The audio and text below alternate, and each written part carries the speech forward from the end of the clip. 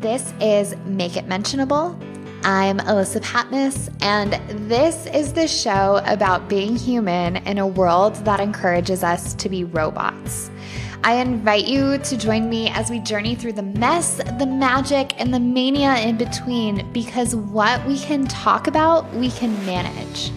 This honest conversation extravaganza includes free-flowing conversations and high doses of vulnerability to remind you that you aren't alone.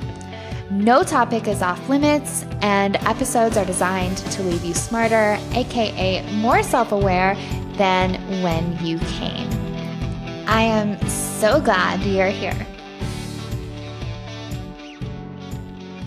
Welcome back to Make It Mentionable. I am so excited for today because I am here with Mike Ganino. And Mike, thank you so much for being here. I'm so excited to talk storytelling. I think that's like a perfect way to do a podcast. That's what we should be doing. That's what every podcast should be doing. Sharing stories. Yes, I totally agree. So before we dive into all things world of storytelling and entertainment and all of the magical things you do, can you tell us a little bit about you? Yeah, I think it's funny, these questions, right? Because it's like, well, in 1980, it was a warm spring day. It was actually April 25th, which is like that line from Miss Congeniality of like, what's a perfect date? She says, April 25th. That's my birthday. So I totally felt so seen when she said that. I was like, that is a perfect day. But, I think for me, I'm a person probably much like people out there who over time, I started realizing that the people with the best ideas weren't the ones getting heard. I remember like running for student body class president when I was in high school, and I was like Elizabeth Warren. I had all of the plans. I was like, I got a plan for that. I got a plan for that. I got a plan for that. And I was running against the head of the cheerleader head, the head cheerleader, and then also like the captain of the wrestling team. And I thought, you know what? I get that they're like popular, but like, I got a plan for literally fixing everything. That pothole in the senior parking lot, I got a plan for that. And so I thought for sure, if I just kept going on our little, we had like a little morning, address system to the school.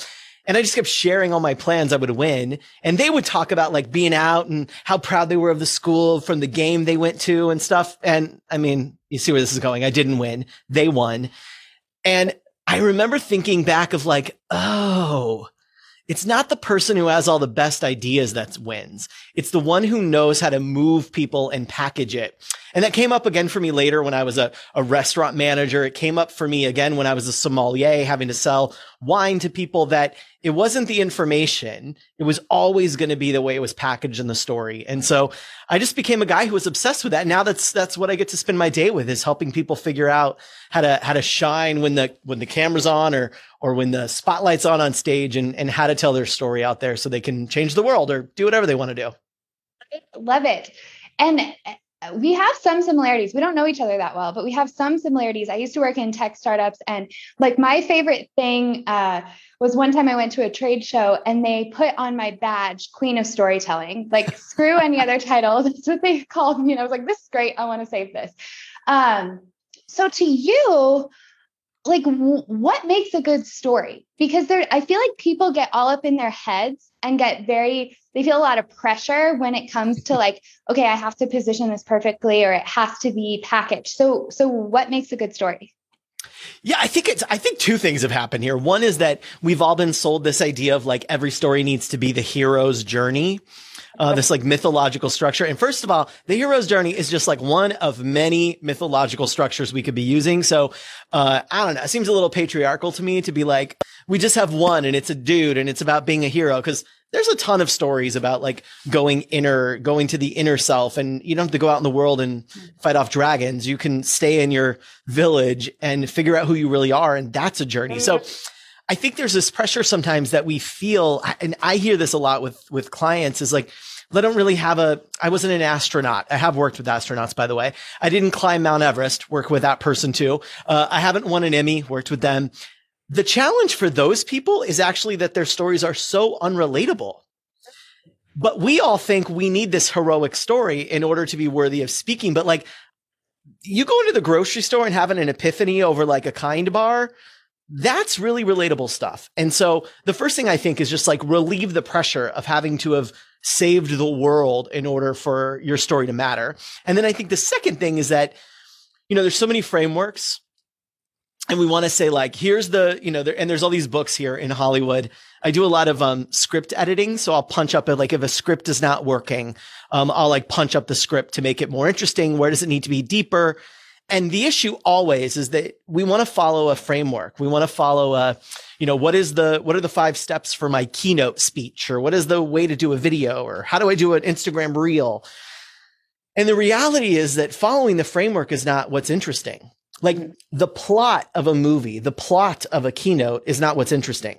What's interesting is the transformational journey that somebody in that plot took that I can then find useful in my life. Mm-hmm. And so regardless of whether you're doing, the hero's journey or the wizard's way, or whatever the method du jour is, I think the real thing that the audience is looking for in a story is some kind of transformational journey where someone started off in a different place than they began. Mm-hmm. And as you ratchet up your skills as a storyteller and as a performer, you learn to do that in more interesting ways. You learn to be funnier. You learn to be more emotional. You learn to add more surprise and suspense. But at its heart, every story that works is about something being changed over the course of 1 minute or 2 hours or a whole series of a show. I love that because, we're all trying to change something. Like ask any single person, they have a laundry list of things that they want to change about their lives. Like we're not designed to just be satisfied perpetually. That is the struggle of being human. And so anytime we can make change more accessible by just instilling a little bit of hope that it was possible. I think that might be why we resonate with that so much, is because it feels like this overwhelming mountain to change any small thing about our life. And that's the work that I'm obsessed with. Like, how do we make transformation simple? How do we make it easy to choose transformation? And story is such a powerful way to do that because we thrive off of metaphor. So you brought up, I love that you brought up more than just the hero's journey because and frameworks, truly, because I feel like I lost my voice trying to follow frameworks. I feel like I had a voice and then for years I tried to follow frameworks, and then I had to go through this whole uncovering process of who the hell am I now? And that was difficult. So you have talked about this concept of personal mythology. So I very much need to know what this is about.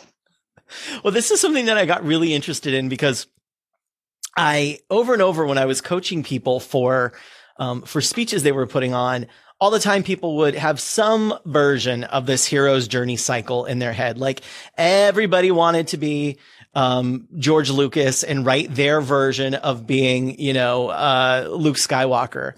And so, and there's a ton of books. There's some really popular books out there that have kind of sold us this thing of like all stories fit into this. And it's like, I don't really know if that's true. Like, I mean, I can make anything fit anywhere, but it doesn't mean it's like supposed to be in there. So like, I mean, we could be like water bottles. This is the metaphor for a great story. And then the whole world is trying to shove it in there. So I was sitting around a couple of years ago and I had read Joseph Campbell and The Hero with 1,000 Faces and started to see more and more people like using that idea because somebody took his book and then wrote like the hero's journey book. And then like every movie ever made, every story ever told. And I thought, is it true? Is that true? Is that the true thing? And when I started looking at mythology and fairy tales, I went on a really big deep dive, like reading the most, probably to most people, very boring books on fairy tales because they were like research academic, like going into the psyche and the shadow self and like this Carl Jungian thing, What I found over and over is like, oh, there's actually like tons of different stories that we could be finding and telling, and they all don't take that journey. For me, like the hero's journey is ultimately about somebody, and it could be, again, male, female, masculine, feminine, whatever, but somebody leaving the village because there's something that they need to go do to secure the safety of the village. And it always puts their own life at risk, really. So that's one journey. But as I was looking at it, it's like, well, there's myths about people who don't ever, and tons of fairy tales about people who never leave the village, but they've been told that they have to dim their shine in order to fit in the village. And so then they go out and they try to be who they really are. And they get, Cinderella is a perfect example of this, of like, she didn't have a hero's journey. Like she wanted to like dance. Like she just wanted to dance and like get cute, you know? And her journey, and she got caught doing that. And then her journey was about finding her inner light again and being willing to listen to that and overcoming the obstacles within. And I think, by the way, more people today, that's the story that we're on. Absolutely. When you look at someone, I went through and I looked at some of the top TED Talks and some of the top keynote speakers, and I looked at the structure of their talks if they were more story-based. And by the way, all of the top ones are. So if you look at someone like Brené Brown, she's not talking about going out and like slaying a dragon and bringing it back to the village to keep the village safe. She's talking about like the inner spiral of finding yourself. So I got really into that. And I just kept looking at different myths, different fairy tales. And I realized that part of what, so this is again, me going off the psyche deep end here with Carl Jung. Please do. Around part of the reason that the mythology and the fairy tale work so well, and they work across cultures, is that they're kind of embedded somehow. Like wherever you want to believe that is, they're like embedded in us. And so they make sense to us. And so the personal mythology for me is about saying, okay, well, if that's the way in which I most easily can understand the world and what's happening, then how can I map myself on top of it so I can start to see where I'm at, what's next, so I can find hope in that, so I can make sense of what's happened to me? Because for me, I always think storytelling is best when it's used to figure out how to make sense of what's happened to you. So that's really where the personal mythology kind of like Mike went off on the deep end for it. That's where it really was born for me. I love that. I came up with this thing a few years ago where I started saying success comes down to the stories we tell ourselves and the stories we tell other people. And so what you just said about the fairy tales helping us communicate something, helping us figure out like where we are on that path, I think that helps us unpack what are the stories that we're telling ourselves. And then more so, which fairy tales did we adopt and have them inform what we're doing? And now that's sort of like running our lives. So my story around that is, for years, I thought I was blonde. So growing up, I thought I resonated the most with Cinderella. I'm like, yeah, like I love when the sunlight comes shining in through my window. Like, yes, have birds chirping outside. Like I love this. It's my happy place. And then eventually I was dating a guy and he's like, Alyssa, you're not blonde. And it was the year that the live action Beauty and the Beast came out. Mm-hmm. And I had this epiphany moment where I was like, oh, I'm much more like Belle. And then all of a sudden, everything in my life made more sense. This is exactly what I'm talking about, though. Yes. Because then it was like that map. I was like, oh, this is where I'm at. And actually, I've been interpreting my life according to the wrong Disney princess, which nobody should really interpret their life according to Disney princesses in general. But the mythology there, like following these fairy tales, when I chose a different one, I was able to see new possibilities. Yeah. Yeah. So when it comes to stories, because I absolutely think you're right that most of the time, I'm not going to say most of the time, a large portion of the time, what I see in the work that I do is people dimming their light and that story that you were mapping over. And whether it be because it's a root fear of abandonment or a root fear of rejection, there is something that makes it feel unsafe for people to unapologetically use their voice. And in my internet stalking of you talk a lot about people being their unapologetic selves. And yet we live in a society that makes it very difficult to do that at times. So when someone is trying to uncover their voice, what's a good step for them to start? Like, what advice do you have for them? Well, and you're so right about where it comes from as well. One of the things I've been speaking more and more about lately is the idea of, so, there's this whole idea of like, be authentic, be your authentic self, be you. Like there's this horrible advice that people give people when they're going to do public speaking, specifically in my industry or my field. And they'll say like, be yourself. And it's like, but there's a lot of ourselves. Like there's the self who's like crabby about something that happened, and the self that is like, a hangnail that's hurting. There's all kinds of self. So like, what does it actually mean? Because like the self that sits and reads something is your true self. But when you stand in front of other people and do that, it doesn't work. So like, what is that? And one of the things I think around like, where did that voice go, is that very, very early on, we need attachment, right? It's what I think babies are like wired to do in the beginning, is get people to care about them.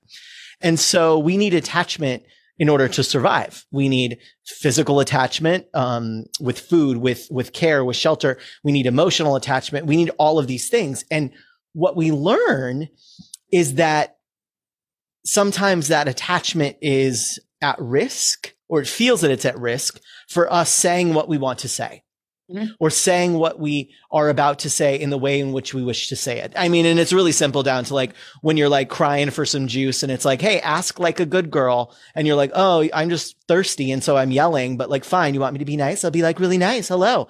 And then we wonder, why are there generations of people who don't know how their actual voice, like forget like the voice of like what I want to say in the world, and like their actual physical voice, they have no idea what it actually sounds like. Yep. Because we've all been morphed by this need to trade that for attachment. So I always think authenticity is not the version we pull up on a camera or we get on stage and be like, I'm authentic here. What I think authenticity is knowing what matters to you and being able to express that in the way that you truthfully feel it.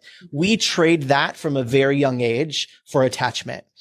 Yep. And then we don't remember doing that. We don't consciously do it. It's not like a bartering. And so we then become adults and we're like, wait, something's stuck here. I work with people all the time where there's like physiological things going on with the way they breathe that are affecting their voice. And I'll have people that come in and they'll say, before we even get to like the voice of like what I want to say in the world, there's the physical voice, and they'll come and it's like, well, this is just what I sound like. And it's like, that's not what you sound like. There's a reason that you sound that way. And it's interesting when you look across cultures, right? If you look at Japanese women, for example, have some of the highest pitched voices, and then other women in other countries. That's cultural. That's not physiological. That's cultural. Japanese men have the lower pitched voices of many men. They speak in that very low guttural sound. That's purely cultural. And yet we think that that's how we sound. We push ourselves to sound a certain way in order to fit in. The change that happens to boys during puberty is based on testosterone and the thickening of the vocal cords, but it's also partially cultural that we think as boys becoming men, we're supposed to sound a certain way. And then we end up in our 20s and our 30s, 40s, 50s, maybe 70s saying, who am I? Mm-hmm. Because we've been trading it for so long and not even realizing we were doing it. So the first thing that I always say to people on this journey of, I really want to find my voice, is that find my voice, whether it's physically or find my voice of like what I want to say in the world, is that it is almost always a somatic experience, that unlocking the thing you're supposed to say in the world is gonna happen somehow through playing with where your voice can go, because we sound the way we sound because of muscle tension, like our vocal cords are not an organ. They're just little flaps of meat around that close and open. Mm-hmm. And that's just muscle tension, and we're storing all kinds of things. So I say, in the beginning, when you're trying to figure out, like, I really want to say this thing in the world, go out in the forest, go out to the beach, go into a room by yourself, scream it, yell it, sing it, roll on the floor with it, really get physical with it and see what you can unlock that then feels like almost like touching the third rail of the train. For all my urban train folks, is like that third rail is the one that's all the electricity. It's going to feel like that. And then you'll know, like, what was that? Yeah, that was something. And that's, I don't know. That's what I get excited about seeing in the world. And that's often the work when I'm working with people. I was just working with a big influencer on a keynote recently in a VIP day. And, you know, she's normally like calm, cool, collected. And I was like, what would happen if in this part you just you just flew and you ranted and you were just in it. And it was just like really scary thing to do. And the reason we're scared is because it's like, if I uncork it, am I going to be able to stop it when my truth comes pouring out? Yes. Yes. I love that you brought up attachment, because that is a world I love to play in. And that's the stories we tell ourselves piece. Like, when we're young, we make decisions with very limited information. We're completely dependent on our parents and the adults around us. And we don't understand what's happening. We don't have the resources to know what's going on. And so we have to make a decision. And it's that quick moment where a parent is upset about something that has nothing to do with you, and you ask something and they don't have the capacity to handle it in a compassionate way right then. And then we decide, I can't ask for anything I want. And then all of a sudden you have this story for years and years and years of, my wants aren't valid, they're not going to be met. Yeah. And then we get here as an adult and we're in a relationship, and all of a sudden we're in conflict because we feel like our needs aren't being met. And these are the spirals we end up in. Yeah. And we adapt our voice then to protect ourselves. For me, when I was going through NLP training, oh my goodness, there was a moment in trainers training where I had this whole thing around, I couldn't scream. Like, they made you command a room when everybody is writing or shouting terrible things at you. Like, they made you write down everything you were scared of people saying, and then all of your friends in the room started shouting that at you, and you had to recommand the room. And so the trainers are coaching me, like, your voice needs to go deeper. Like, where is it coming from? And I couldn't. Earlier in that session, I couldn't even scream. Like, I no louder voice was going to come out of me. Yeah. And then in that moment, I couldn't get it to go deeper. So what you're saying about the somatic experience, I think is, for me personally, has been super transformative as well. NLP in general is a more heady modality. So I've worked to bring in a ton of body experiences with it, because for me, I realized, if we're not speaking it, we're storing it. Yeah. Like, we either have to speak it, we have to store it, or we have to shed it. And so where does it get stored? It gets stored in our bodies. So I think that piece of advice, like, just lights me up, because it's been my own personal journey too, having to explore, where can I play with things in my body? And to your point about singing it, one of the things that I do, and I used to, when I was a copywriter, I would talk to people about this, because I found that our heads get in the way, our minds get in the way of so much. And so I will just randomly sing. Like, if I feel blocked in my throat, and like my throat chakra, it's always a thing we're working on. But if I feel blocked, I will just start singing, and I'm like, okay, what story's coming out? Yeah. And it worked. It worked so well. And then there's another site. Have you seen this marketing campaign that Iceland has out right now? There's a marketing campaign for Iceland where you can record a scream, and then they go out and play it in the mountains of Iceland. Yes, I saw something about this. I think it's awesome. And I feel like I need to recommend most clients do this. Yeah. It's true that, you know, like for those of you that are listening or watching this now, if you can safely do it, think of just your normal talking voice here. So just you're talking with me, maybe talk to yourself in your car, or sitting at your desk or your walk or whatever, talk to yourself a little bit. And now really, really clench your feet. Your voice is going to change from your feet. Like, just your feet. Don't clench your chest or anything here. Just do your feet, and you'll find that your voice changes. And so, like, your voice is just an expression of what's going on in your body, and what's going on in your body is just an expression of like who you are, really. And I think it's, one of the things I've seen a lot when I worked with people is that they'll sit down and it's like, I got to write a speech. I got to say something. I got to do my story. And it never really comes out until the real stuff doesn't come out until we can get to the physical part of it. It's why, like when I work with people, they'll reach out. Hey, can I work with you? I'm going to send you my script. Nope. I don't want to read your script. Not because I don't like to read a script, but because it doesn't mean anything unless I see you saying it, because I want to see how that looks and feels on you. Because that's really where the work is almost always. So I want to ask you a question. Well, I want to ask you like 50 questions, but the question I'm going to start with.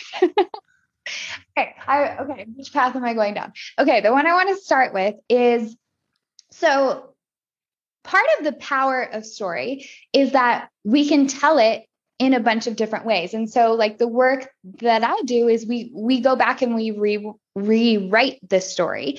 And so now that we have more resources as adults, we can go back and we can tell the story in a new way. We can gather more information. We can see it in a different light. And then it doesn't carry that emotional weight forward. It breaks the chain. And so now it's not the story of, oh, I can't get my needs met. It's like, oh, my mom was really frustrated. I made a decision with limited information. And now I collect new evidence in the world today that like my needs can get met. There's a curse to this, though. There's a dark side of stories being able to be told in infinity amounts of ways. And that is, how do you pick the one that's going to resonate? How do you know which one is the one that you share in any given context? And this is why writing my about page was a total bitch. Yeah. So what do you say to that? Like, what do you say when it feels like, okay, I'm ready to have a voice, but which angle do I pick? I think it depends on the outcome, right? And of the goal of it. So like, for example, if I was going to go speak at a conference and the audience were nurses, and then, I would say like the speech I would give right now to nurses is going to be different than it was 3 years ago, different than it was 2 years ago, because of what's gone on for that industry and what they've been through. And so I would say, what is the place I always start is, what is the helpful thing to say right now? What would be helpful to these people? What would be helpful to this group of folks? Because I believe there is storytelling in that there's the healing side of storytelling, which is just for you, which typically you pay people to listen to those stories so you can get through them and heal. There's the performance side of storytelling where you're putting it out into the world. And when we're doing that, we have to consider the audience, the same way that like, if all of a sudden we heard there's a new Marvel movie and then it was really just a rom-com, it's confusing because that's not what the audience shows up for. Right. Even though it'd probably be an interesting movie, it's not what we showed up for. And if we showed up for like a Reese Witherspoon rom-com and it ended up being a slasher film, we'd be like, wait, what? This isn't what I came here for. Although that might be fine if that's what I'd bought a ticket for. So I think it's really looking and saying, what is the reason right now? What's going on here? What is my goal with this? And then because of that, what's the most helpful story I can share to help them with that piece of things? So for example, at the top of this show, when you asked me about myself, I could have started a million ways, but I started with like being a kid in high school who realized this thing because I thought, well, that's a way for me. This is very meta right now. I feel like I'm like Leo in Leonardo DiCaprio in Inception. So that was a way for me to your audience to help them see like, oh, that is true. I have had an experience like that. I had a boss. I ran for student class president where the best idea didn't win. And I could have just said that. Well, I'm a person who believes the best idea doesn't win, but the putting of it inside of a story would help the audience say, oh, that is true. I've seen that before. Now, I could have chosen a million other stories, but for me, that felt like, based on what we were here to do today, that felt like the most helpful story. But if we were on a podcast, I've been on a few of these. I have a daughter who's one. And so I've done a few podcasts about that topic. And so when they said, tell us about yourself, I chose a different story for that one because I thought what would be most helpful to frame the conversation I want to have with this audience. And so if I was looking at an about page and thinking of what's this, and I'm not a copywriter, I'm a oral storyteller, but I would probably start with what would be a helpful thing to frame the talk what's going to happen with us here. And so for me, by the way, we're doing a new website that's coming out this year in 2021. And the about page is kind of a story. Actually, the whole website is a story down to even like illustrated woodland creatures. There's nobody has a website like this. It's going to be wild. It's going to be so totally excited. Wild. But on my about page, it goes through the journey of like feeling like what I had to say was getting canceled out, that I wasn't being heard, recognizing that when I was on stage doing theater, there was something really resonant and beautiful. And I realized maybe I should bring more of that emotional truth to the world of presenting to do something. And so it kind of takes the audience on that journey. That sounds incredible. And my creative side is like, hell yes, I need to see this. Like, I love it when people just break the status quo, my contrarian self. I'm like, yes, we need more of this. I love this reframe of, oh my God, how do I put everything about myself on an about page into what's most helpful for the audience in this way, which seems pretty common sense in hindsight, but sometimes people need to hear that. Like they need to hear it in a different way, and not this way of like, who's your client avatar and who are you trying to talk to and what do they need to hear? Because then it just puts all this pressure, to be perfection. And that goes back to more root cause things where we decided we had to be perfect and then we just stall from perfectionist things. So that's not helpful.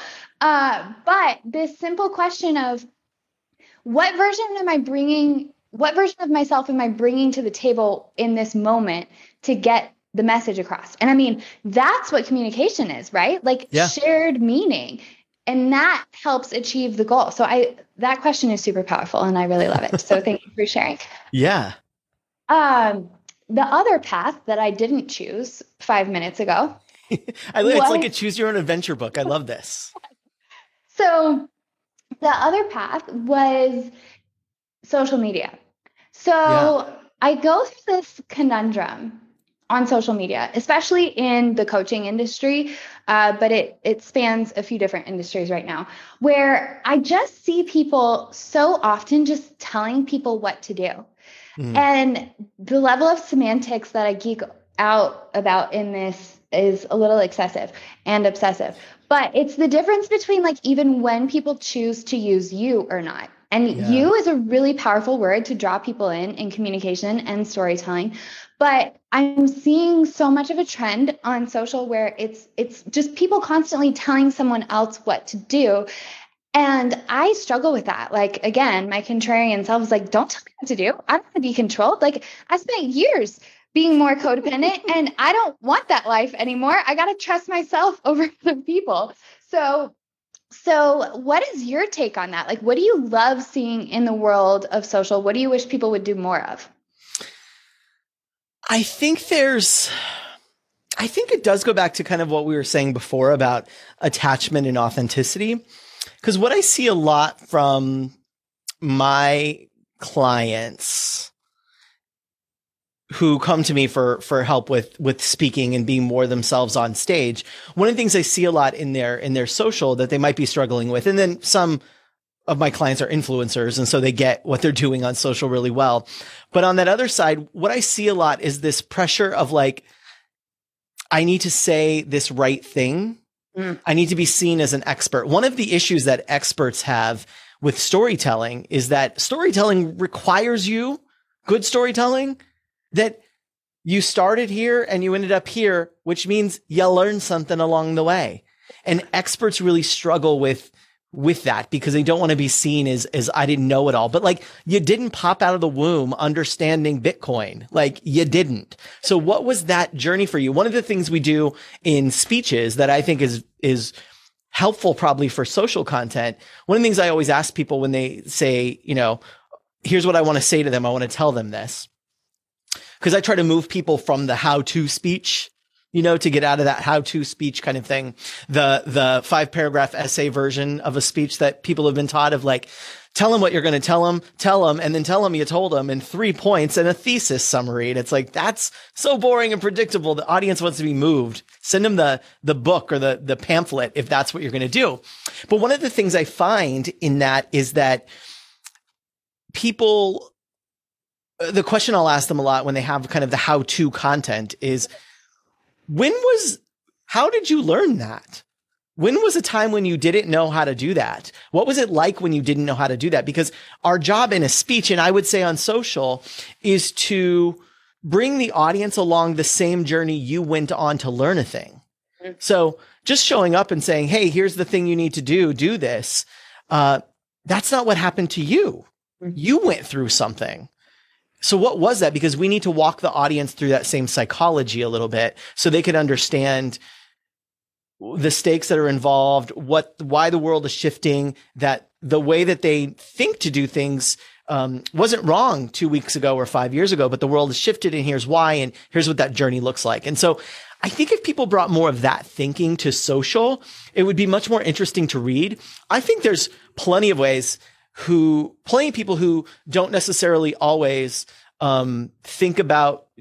always use the actual word you, but they write content that is really helpful to an audience, that's engaging and fun for the audience. And so they've never forgotten the unspoken you in it. Even if they don't use the word, they didn't forget the unspoken you. And I think a lot of people do.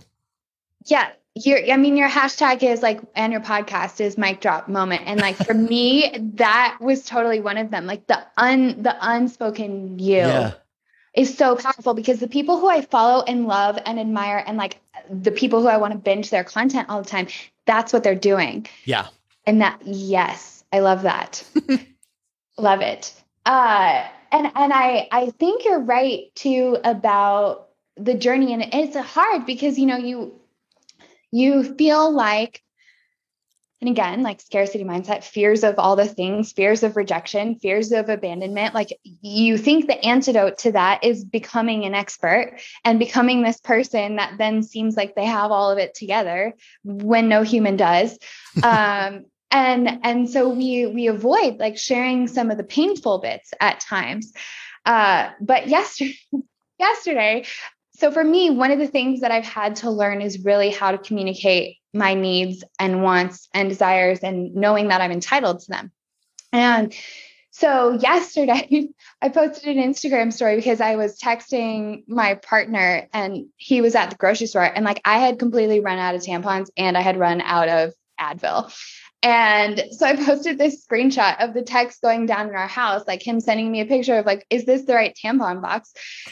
And I'm like, yes, that's great. And so then the story around it though was like, I have gotten to the point, like getting to this point where I was able to ask for this help, where I'm able to have him go to the store and buy this thing that feels semi-vulnerable for me, was a whole journey. And so that's what I talked about there. And I think like those touchstone small moments in life make such a difference, but we forget to share them. Yeah. So I feel like I'm about to go, just so you know, it's a whole wild ride. We say honest conversation extravaganza around here. And so we're going on a different path. I'm strapped in. So, okay. So you said you had a daughter who's 1. Yep. I have decided that I don't want kids. Mm-hmm. And my partner has 3, so that's fun. They're grown and it's great fun. But sometimes I feel like, and, we always feel like the path that we didn't choose, like has all of these answers for us. And so sometimes I feel like I'm stunting myself, like either in the healing journey or in the capacity to just be around like this creative child who has not lost their spark, and then like be reading the stories all the time. So can I live vicariously through you for a moment? Yeah. And can you tell me some awesome things that you're learning about storytelling from your daughter? I think one of the big things I've had underscored maybe for me is that the energetic, the kind of etheric, the aura, because we're all just like energy. Like you have a heart attack, that's energy issue. Like, and that's not me being woo woo. That's like the medical science of like, that's an electrical issue. Like that's electrical. Your brain doing things is electrical. And, so one of the big things that's been underscored for me that was like, you used to believe this and now you're really going to believe it is the whole thing of like, we are communicating so much more energetically than we do by anything we say. So like reading a book is not the same as reading a book. Like if you read a book and you ain't in it, that baby knows you ain't in it. And if you read a book and you're really having fun and you're pouring your soul and all of these things, that baby knows that you're doing that. And so that part for me has really been like, oh yeah, this thing, you were right. Keep going. That's exactly true. So that has been underscored for me in this journey. The other thing that I think the thing we were talking about, like the idea of authenticity and attachment, that part for me that I might have believed before, that story has been reinstated of like, oh yeah, I see this happening. I see the moments already when she'll look, if I get upset about something, she kind of looks like, oh, something bad has happened. What do I need to learn from this? How do I get back to being safe? So that part of the story is reinstated. And then I think the third part is that idea of the transformational arc is really clear even for like a 1-year-old. Like she doesn't know what I'm saying necessarily, but I do. And so I layer in voice and I layer in emotion and I layer in movement, and she can feel she can feel that ride. She can feel that transformational arc of like everything was fine. And then, oh no, something happened. And then something else happened, but then it was happening good things again. And I think all of that, all three of those things really inform how we should be approaching this work, speaking our truth, giving voice to the stuff inside of us. It really has underscored that for me. And how we should be parenting. I'll give you a list. You want to ask me vicariously, how are all the ways I've screwed up and the other lessons I've learned? We could talk about that too, because I got plenty of those too. That's amazing. The energetics of language are such a big thing. And I think that's partly why, video has become and is continuing to become so popular, is because like so much more gets communicated in the tone and in the inflection and like how we're saying it. And I think people ignore it, we're so concerned with talking and the words that we use that oftentimes we forget all of the other variables that are involved in communication. Mm-hmm. And so how do you coach people through that, like from a speaking perspective? What are some of the things you work on? Well, it's really understanding. So I talk a lot about stage presence and that everybody has it. Like we're born with it. It's available to all of us. And so I think there's a level of like stage presence got associated with like, you have to just be kind of loud and big and like a coach voice all the time. And we've seen that with people like Tony Robbins or Rachel Hollis, where it's kind of like, they're just kind of yelling at you the whole time. So it feels like that's stage presence, just big.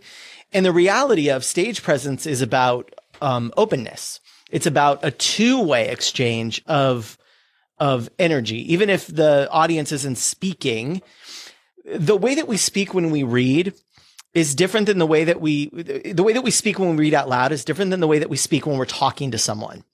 The way that we speak when we leave a voicemail is different than the way we speak when there's someone on the other side who we can see them, because we are making micro shifts based on did she lean this way? Did she do this? Things that we don't even know we're doing.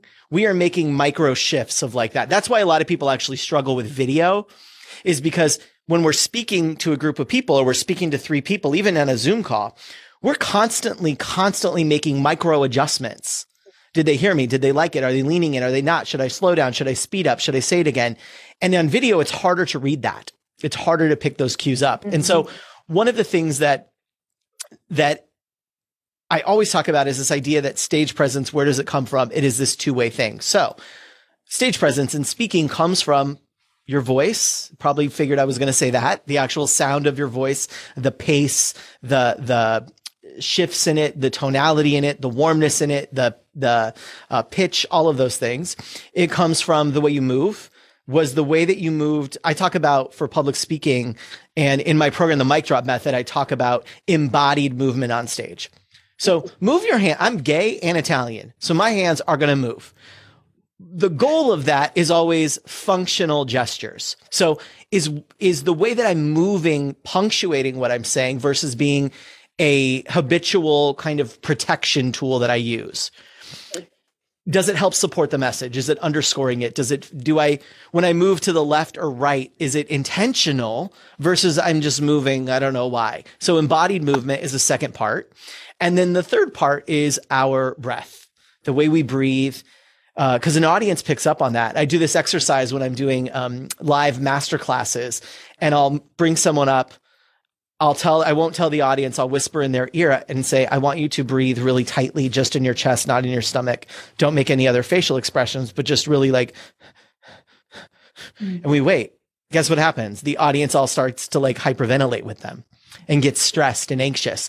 Then I'll have them fix it into the belly. They're breathing way down into like their root chakra, if they can imagine that, or their feet or their hips or whatever they need to imagine.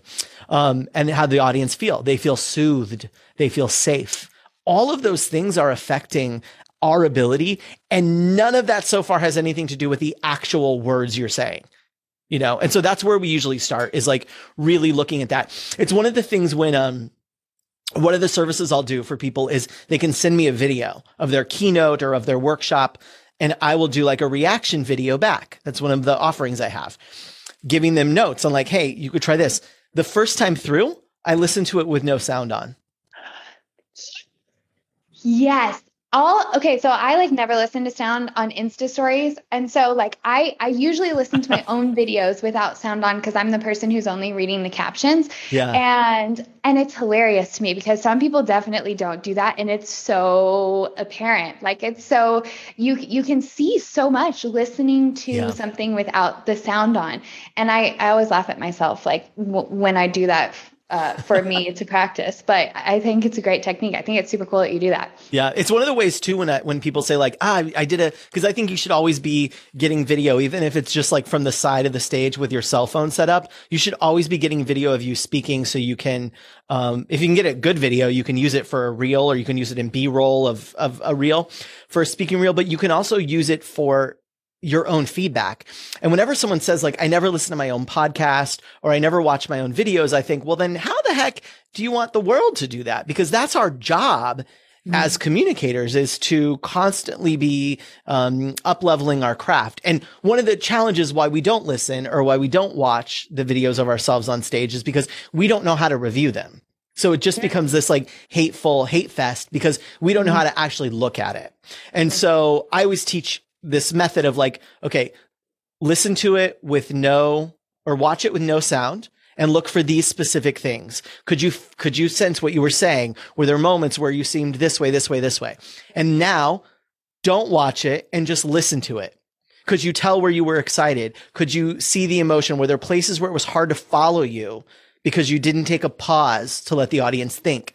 So go through that. Now put it all back together, and now you can finally watch it with the visual and the audio and go through this checklist. But the reason that we listen to our own podcasts or watch our own video and hate them is because we've just never been trained on what to look for. So it just becomes I look big, I look this way, I look that way, I look that way. And none of that is helpful in delivering your message. The pause thing is so real. Because sometimes like my brain will move so fast, and then I'm like, wait, I should probably repeat something that I said there, or I could pause in this moment and that would be helpful. Yeah. That's one I'm consistently working on. Because if you think about it, if an audience was reading what you wrote, they can stop, they can think, then go back and be like, wait, what was that? But when you're speaking, they can't do that. And so I speak fast. Grew up in California. I speak fast, but I pause on a thought when I want the audience to consider what I just said. I repeat things. I go back and I'll say it slower, faster, to help. I sound like Oprah sometimes with that, of like, she is important. She is important. Because it's not about putting your words out into the world. It's about communicating your message. Yes. Yes. And how people are going to be able to receive that. That's why one-way video, like the broadcasting social channels, are harder for me because there's not that two-way interaction. And I mean, like I studied communication, I have a master's in it. And so I'm like, okay, like communication takes two people and I don't know what's happening on the other end right now. And it's way more difficult for me. It's been a growth zone. There was a question I had. This is a dramatic pause as I remember what my question was. It's not coming to me. It's interesting, the idea too. So you have your master's in communication. I studied mass communication and specifically broadcast journalism. And in there, it really is about, like, we had to learn, how do you have a relationship with a camera? Because that is your job in broadcast journalism, is to bring this familiarity, this warmth, this sense of safety to people who you can't see at all. And before social media, you really didn't know how they felt about anything you said. And so it's a really interesting, like within the world of communication, you obviously studying communication as an interpersonal tool and the normal field of it, me studying just the mass communication side of it. It's a really interesting, like, there's so much there, isn't there? It's sometimes like wavelength things really are true, because my question related to the newsroom. And so when you said that, it brought it back around. I knew it. I was like, we're going to get there. Yes. Okay. So reporters speak. Like it's a whole thing where you talk in the same tone. Like you could know it's a news channel if you had no other, if you didn't have any visual thing at all. Like, why? My question is why? And also, what is that communicating? Do you have thoughts on it? Because it's always perplexing to me. Yeah, a lot of it has to do with, a lot of it is historical, because the idea was that there should be impartiality in news reporting. Which is funny because like newspapers were never impartial. People were talking lately about like, oh, the news, they should have an opinion. And it's like, did you not see Hamilton? Because like the newspapers were like run by like the politicians always. They always have been. And before that in England, the newspaper was run by the king. So like that idea is actually untrue, that media never had opinions. But specifically about broadcast or radio, part of the job there was about impartiality, about being able to communicate without any sign of emotional note to it. And then there were certain people who were seen as, there was that lower voice like this that we really liked because it was resonant and it felt safe and it felt like low. And it was like, I think, healing a whole bunch of people's daddy issues, maybe. So there was that. That was also, by the way, used for so long to keep women out of media roles, to keep women from being reporters on the BBC, on American channels early on, was, well, they can't have that voice, which is what's needed. Their voices are too emotional and their voices aren't resonant enough to make people feel safe, which, by the way, is untrue. Now we're on a real tangent. This whole idea, have you heard this term before, chatty Cathy? Yes. Okay. So what's really funny is over and over and over, studies have shown that men in settings speak more than women do. That men vocally have more emotional range when they speak in a normal cadence of a day than women do. Interesting. All of that is fake news, like all of that. So when we were in when there were the world wars, they needed, for World War II, and there was finally radio in everywhere, women had to be the broadcasters. And so that was like the first time where women were on the air broadcasting, and this whole idea of like the way that you needed to sound to be impartial, to be trustworthy. That's really where that came from. And then there became that cadence of like, and now we're going to be speaking about the 5 things you need to know. That whole cadence just became so baked into it. And a lot of people, like if you've ever been part of a virtual summit and you've seen someone just speak their voice over slides, that's the voice we all like adopt somehow. And the issue is that is never the way we actually talk to each other. So it is a very easy disconnect from so many people in your audience when we do that, because it is not the way that we speak to each other when we're actually just talking? So I feel this too. I always feel like I always feel bad when I say this. And I feel like I shouldn't, but because everybody loves TED and I love TED Talks. TED Talks are great. And I know you've worked and helped produce them. Yeah. And I feel like there has become a formula for how you have to speak and how you have to use your voice in TED Talks. I feel like so many of them, it's adopted its own newsroom speak, but it's the TED stage version. And am I making this up? Do you know what I'm talking about? Because I'm like, pieces of it, I feel like it's gotten formulaic, and the ones that stand out to me are the ones that break that. Yeah. Yeah. I think it's beyond. I think the growth of TED and TEDx happened around the same time as YouTube. Like the real big growth of them came when the videos could be put onto YouTube. So that people could watch them. And it was really the first time in our history where like giving a speech became a pop culture thing, because before that, it wasn't really the case. So YouTube really created that alongside of TED and TEDx. What I think has happened is that became a format for public speaking in general. So I don't think it's only in the TED Talks or the TEDx Talks. I think if you traffic enough conferences, this is the voice, this is the style that people think public speaking takes, because for a lot of people, those TED videos were the only public speaker they ever saw. And so it became the model of like, oh, I guess that's what it looks like. Mm-hmm. And yeah, I think that's where it comes from. And I think it's just now like a circle, a loop of like, it just keeps feeding itself and feeding itself. And I think this next era of public speakers that are coming up, I know the people I work with, when it's like, how do we like actually really, really say something to this audience? How do we show up and put it all in there, bring really the essence of us to this message? I think they're going to be this is where the future's going, those people. Yeah, I agree. And I am excited to hear more of those because it's more fun. Yeah. And like anytime there can be a pattern interrupt, like we talk about talking a lot. We talk about communicating, but we don't talk about listening as much. And so what I'm trying to do in most of my work with people is answer the question, how do I make it easy for them to listen? And story is one of the things that does that. Knowing someone else's communication style and being able to make subtle tweaks to it helps. But so often when we're speaking, people have a tendency for it to be this like selfish process, and they're not really thinking about how easy it is for the other person to listen to that. And that shift alone, like in the workplace, makes a huge difference, because if you have a person over there and you're doing something that is reminding them of their mother, but you're their boss at work, like that's not going to go well. That's not going to go well at all. You're bringing up attachment wounds from the beginning. And so like, what are the subtle tweaks you can make that make it easier for them to listen? I love that. I love that. That always helps me like reframe what I'm doing. Yeah, it's always an audience experience, right? Like there certainly are those places where it's like, if you just want to go and you just want to talk, then fine. Like that's, pay a therapist. Like Clubhouse.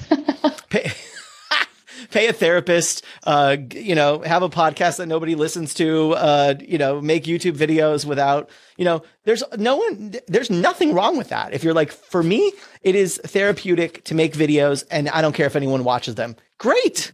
All the thing. But if you're showing up and saying, why is my movement not catching fire? Why is my message not landing? Then you really, really have to think about the audience experience of, like you said, listening and taking that in. And that starts obviously with content, but it goes deep to your voice, the stories, like you said, the energetic experience of seeing you up there. All of that really does matter in that case. You're so right. So I just was reminded of another story that I see playing out for a lot of people right now, which is they're scared of being seen. So there's the one where like you were seen and then your light dimmed and now like I'm shining bright again. But there's this other story where people are just like totally scared of being seen and of being visible and putting themselves out there. Do you work with people who like are already okay? Like I'm ready to be visible. I got this. Or do you also help the people who might have this fear of being visible use their voice? Sometimes, I mean, so not in a bratty way at all, but like working with me is an investment. Yeah. And so often there are people who say, I realize that I need to be seen and it's costing me a lot of money to not be seen. So like, this is worth it to me. If there's somebody, like when someone comes through and they're like, oh, I'm just really nervous, I can't even speak up in a meeting, I usually refer them out to someone else. But if there's someone who's like, I'm the CEO of this company and we keep getting invites to speak at like conferences that would be really useful and I'm not doing it, there are high stakes for that person. So for them, the trade-off of working with me would be worth it. But if someone is just like, I just would like to do a couple more like Instagram stories, but I'm really nervous, that's probably not the right person for me. Just because probably the investment is going to be too big for them. Right. But the gap there's a mismatch. Yeah, there's a mismatch between the stakes for them. It's just not that high. Just like, absolutely would I love to, would it be fun to like, actually, it wouldn't. This is a lie. But it's like somebody coming and being like, "Oh, it might be interesting to work out," to somebody who is like, "I'm going to teach you to climb Mount Everest." There's better program for you out there who can help you get your goals, and you don't have to go through my we don't all have to go to CrossFit. You could just lift a little weight in the corner. No CrossFit. I'm not a CrossFit person. I want to be so bad, but I'm just not. I see these like CrossFit daddies and I'm like, I want that. And it's like, I'm just not that person, though I can't do it. So I have two more questions for you. One is around humor, because like you're funny. And I know you worked at Second City, right? I trained and I performed at Second City, Improv Olympic, there's a whole roster of all the improv places. Okay, so growing up for me, and I feel like I tell this story all the time, but it was a huge thing for me that held me back. Growing up, I was raised super, super Christian. Nothing against that. I respect if that's what you believe. For me, I don't follow that path anymore. Growing up, I could only listen to Christian music until I was in high school. And so I felt like such a loser on all the pop culture things. And then when I became a copywriter and everyone is like referencing, the Real Housewives or The Bachelor or like these reality TV shows and all the bands that I don't know who they are, I just felt like such a freaking loser. And I developed this story around I'm not funny enough. And it's so annoying because I'm very clever with words and I have like this dry thing where I'll poke it in there sometimes. But I had this like deep insecurity around I can't do this because I'm not funny enough.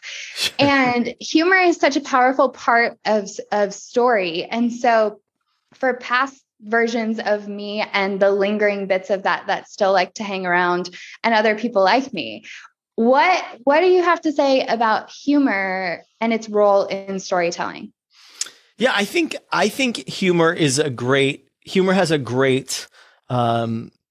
connective tissue between people, because one is, I always think your audience, I've heard this, I don't even know who said it originally, but it's true. Your audience is always really ready to listen in that space, that exhale after the laugh. So okay, what you got for me? So it's a really great device to get them to listen. It's a great device for breaking up. Contrast is such a great tool for speaking and storytelling. You need contrast. Humor is a great way to do it. And it's also just a great way to show that, to shine light on something that's absurd or ridiculous and to get people to be like, oh my gosh, that's right. What I will say is that as a storyteller, as a public speaker, presenter, podcaster, I don't know that you need to aim for being funny. I don't know that that's what people should be trying to do, is to be funny.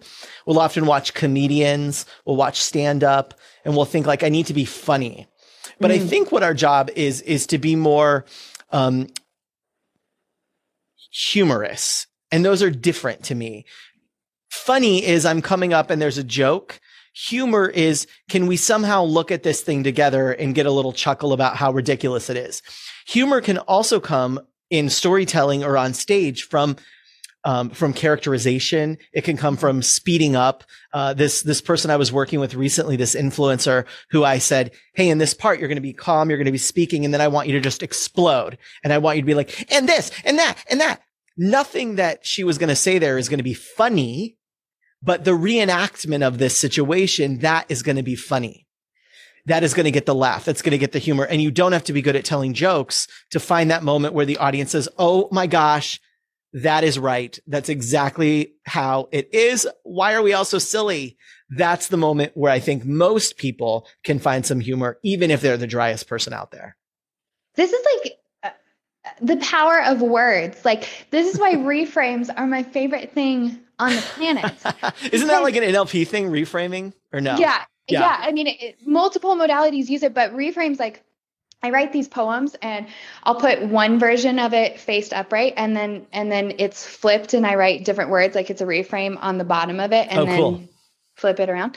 But I love it because there's like the subtlest perspective shifts make such a difference in how we live our lives. Like, it's just the cumulative stacking of these subtle shifts. And this is one of them. Like, freaking A. I wish I could have asked you that question 10 years ago. It would have saved me so much torture. You know what? You may not have been ready 10 years ago.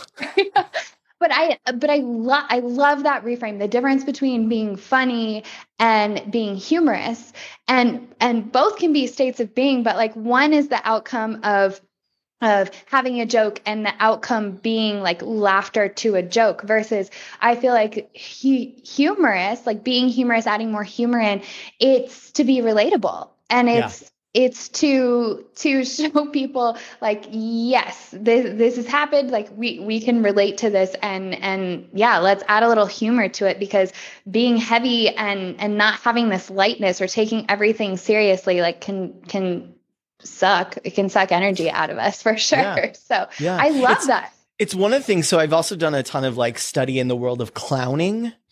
And there's lots of, just like in comedy and in storytelling, there's like and in communication, there's lots of modalities of clowning. So there's like the red nose, like party clowns, there's mask clowns, there's all kinds of things. And I studied this specific version, from this Canadian teacher called Pachenko clowning.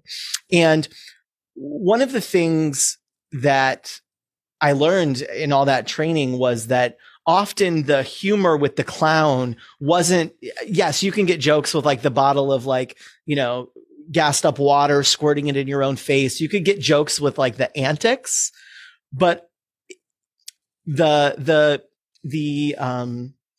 kind of satirical, like, let's look at life version of clowning really has the power to help shape people's opinions. Like the spray water in your face, have a good like yuck stand-up comedian that can get someone to laugh.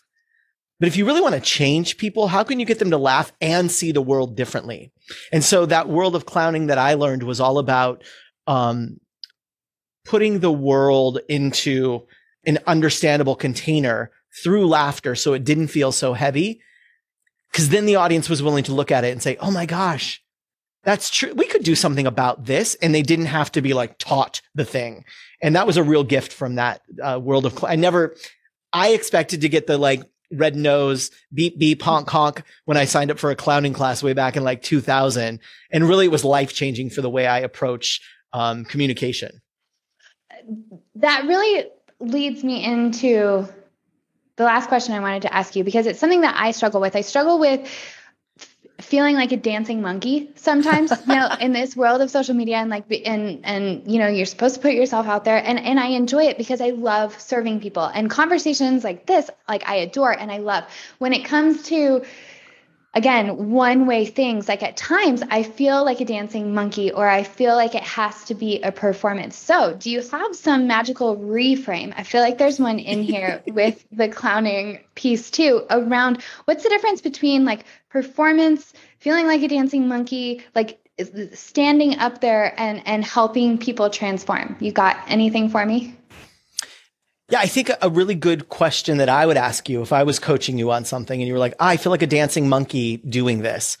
I would say, good, don't do that version. The dancing monkey version is not what the audience needs. Like, what I would say is like, how can you embody this idea? How can you embody this message? How can you, because I've even felt that, by the way, I was like, okay, I want to do more. I meet lots of people on Instagram, and I was like, oh, I want to meet more people. So I'm like, I'm going to do reels. And I was like, wait, do I have to learn to do these dances? Like, what do I have to do? And so I thought about it and said, okay, how can I embody the message so that it doesn't feel inauthentic to me? Because I see these people doing it, and it's like, they don't know where the beat is. They don't know where the rhythm is. And you can see on their own face, they're really uncomfortable pointing at signs and pointing at letters and things. So if you could do that and that feels like you embodying your message, then you should absolutely do it. But if it feels like Dancing Monkey, guess what the audience is going to see? Dancing Monkey. Like with the tambourine. And so it's really about like, how can you embody? Because the other thing I'll say is there's a ton of people that ain't doing it, and they're growing and meeting people too. So sometimes it's a little bit of a lie that we believe ourselves. So I would start there. If we were working together, I would say, what would embodying this idea look like? Where does it live? Where does it feel? When you really, really feel it, where in your body is it even? And how can we kind of find it from there and see what happens? That's usually to get out of the Dancing Monkey on stage, performing hat tricks for people. The secret, I think, is, one, are you saying something you really, really want to say, that you really care about, in a way that is like, I can be helpful here? And once we have that out of the way, then I would say, how do we embody this whole idea for them? I love that, because it's like the full circle moment, which, are the best comedians. I love when they do that. They pull the first joke like back to the end. But here it comes back to the somatic experience, and it comes back to, where does it live in your body? And are you communicating that you feel safe? Because when we don't feel safe, it's hard to communicate safety to the people who are watching. And if someone's going to pay you, if someone's going to trust you, like, an element of safety has to be there. So I love that. For me, I made a switch. I made my first 2 reels recently, and I have the most expressive face on the planet. You do have an expressive face. Yes. Yes. I have a very expressive face. So I was like, okay, that has been a disadvantage most of my life, but how can I use it to my advantage? And so I did small word reframes of like, wait, you can say it this way and sound like a judgmental asshole to your partner, or you can say it this way. And then my face was much more like calm and compassionate. I was like, and to me, that was embodied. And so I love that advice. I'm going to keep playing around with where it's stored there. I love that. Mike, this conversation has been so fun. Thank you so much for being on here. I'm so excited you asked. When people make a thing and then they invite you to it, it's like, that's a real gift. So thank you for that. So how can people connect with you? If they want to learn more, if they want to be in your world, how can they connect? I'm easy to find once you figure out how to spell Ganino, which is Ganino, Ganino. If you Google that, it's the SEO benefits of having a name like that. I'm going to be the Mike Ganino that you find. I'm Mike Ganino on all the socials. I love Instagram, so slide into the DMs. I've got a really cool free workbook, storytelling workbook of the 5 stories I think you need to be able to tell. And that's at mikeganino.com/storycraft. And come on over.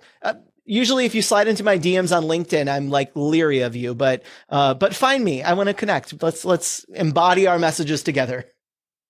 And I can say I have downloaded your freebie and it's awesome. So it's not one of the ones that just need to get stored in the PDF vault of doom, which is our downloads folder.